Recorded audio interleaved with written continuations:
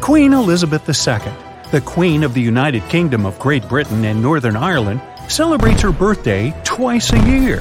First, she does it on the day of her actual birthday, April 21st, and then she also celebrates her official birthday every year on the second Saturday of June. This way, she gets twice the number of birthday gifts. No, not really. Queen Elizabeth II wasn't the one who started it. It's a tradition that goes way back, over a century. The two birthday things started back in 1908 with the Queen's great-grandfather, Edward VII. You see, the birthday of a monarch is a huge event for the whole country, so they wanted to have a big celebration. The first parade on that occasion was held back in 1748 so that everyone could celebrate and honor the ruler. George III, who became king in 1760, decided that the parade called Trooping the Colour should be held every year. He made it a tradition that every king or queen of Great Britain followed ever since, and until 1908. Then, King Edward VII had his real birthday in November. In the UK, the weather in November isn't that celebration-friendly, and most times it was bad on King Edward's birthday.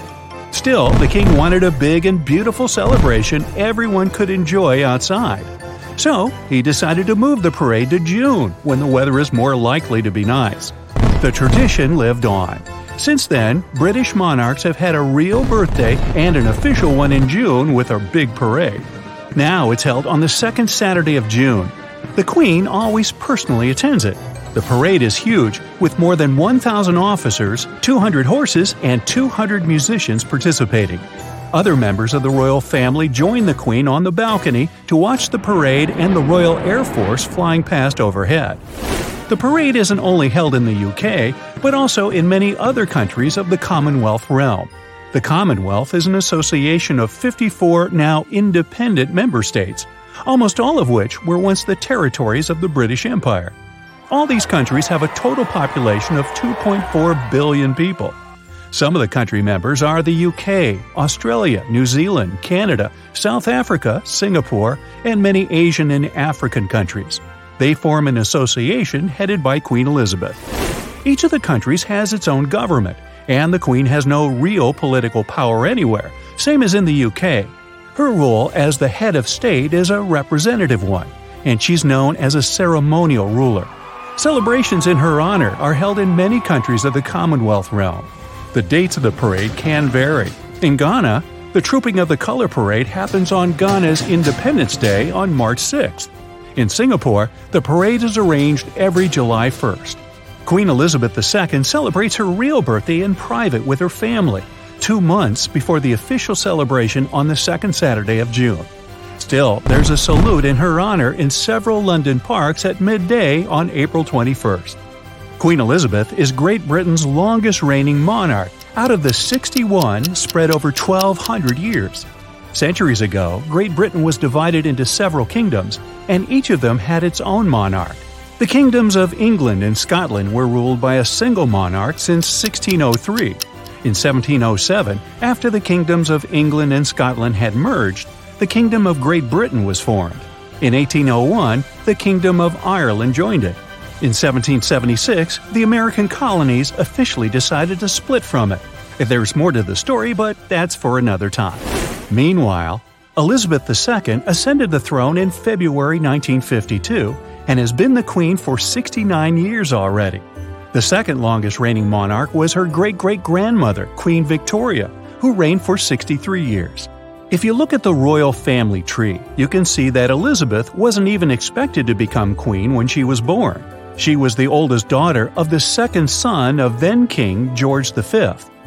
Edward VIII was supposed to become the king and then passed the throne to his descendants. Edward VIII did become the king after his father, but he lasted less than a year. He abdicated, which here means quit the job, to marry a divorced woman, which wasn't approved back then. So George VI became the king in 1936, and his daughter Elizabeth, at the age of 25, became a princess and the future queen. Her husband, Prince Philip, a member of the Greek and Danish royal families, was her third cousin. They shared a common relative, Queen Victoria. Elizabeth is the descendant of Queen Victoria's son, Edward VII. Prince Philip is the descendant of her daughter, Alice. Philip and Elizabeth first met at the wedding of Prince Philip's cousin, Princess Marina, when the future queen was just 8 years old. The next time they met was 5 years later, in 1939, at Dartmouth Royal Naval College, where Philip was studying.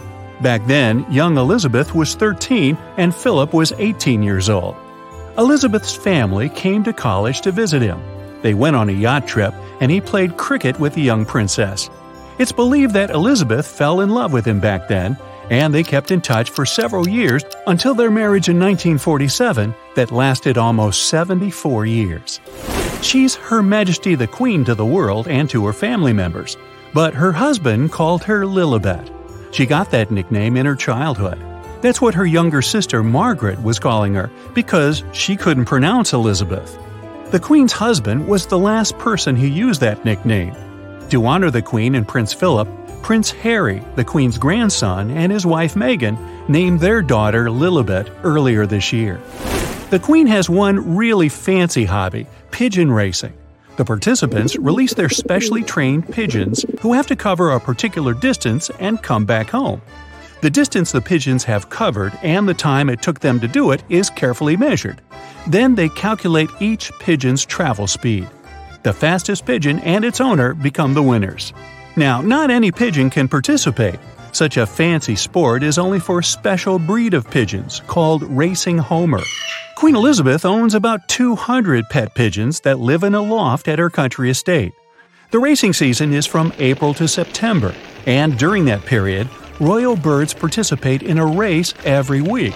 The Queen's birds have won every major race in Great Britain. I can't say that's a surprise. The pigeon race obsession actually started in Belgium. It was the King of Belgium who gifted some pigeons to Edward II, the Queen's great-grandfather, in 1886. Edward II got really enthusiastic about the sport, built a pigeon loft, bred them, and passed the hobby to his descendants, his son and granddaughter. The Queen also has a more down-to-earth hobby, watching TV. She loves pointing out historical mistakes and inaccuracies in her favorite series. She's very good at it, noticing the tiniest details like, for example, that the medals shown in the program are from the wrong era, or they are worn on the wrong side of the chest. The Queen also has a secret diary where she writes down all of her thoughts at the end of the day, every day, no matter the hour or where she is. She's been keeping a diary since she was 15 years old, which means 8 decades of the Queen's documentation and personal reflection on everything that happened in the world and in her family. The diaries are carefully guarded, and no one was ever allowed to take a look at them except for her husband, Prince Philip.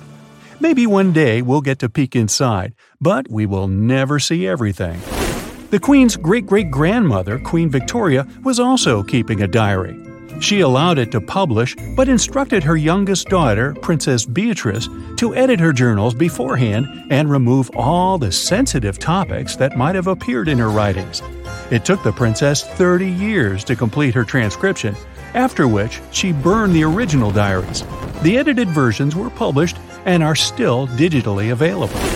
There's one thing that the Queen never goes anywhere without: a blue fleece blanket that she really loves. They're always kept in the car for her so she can cover her legs if it gets chilly, but the blanket is usually kept in the car. What she normally has with her when going out is her handbag. This seems unnecessary since she has several guards accompanying her at all times. They carry whatever on earth she wants for herself. But the handbag has a very particular purpose: to send messages to her staff. Usually, the Queen carries the bag in her left hand.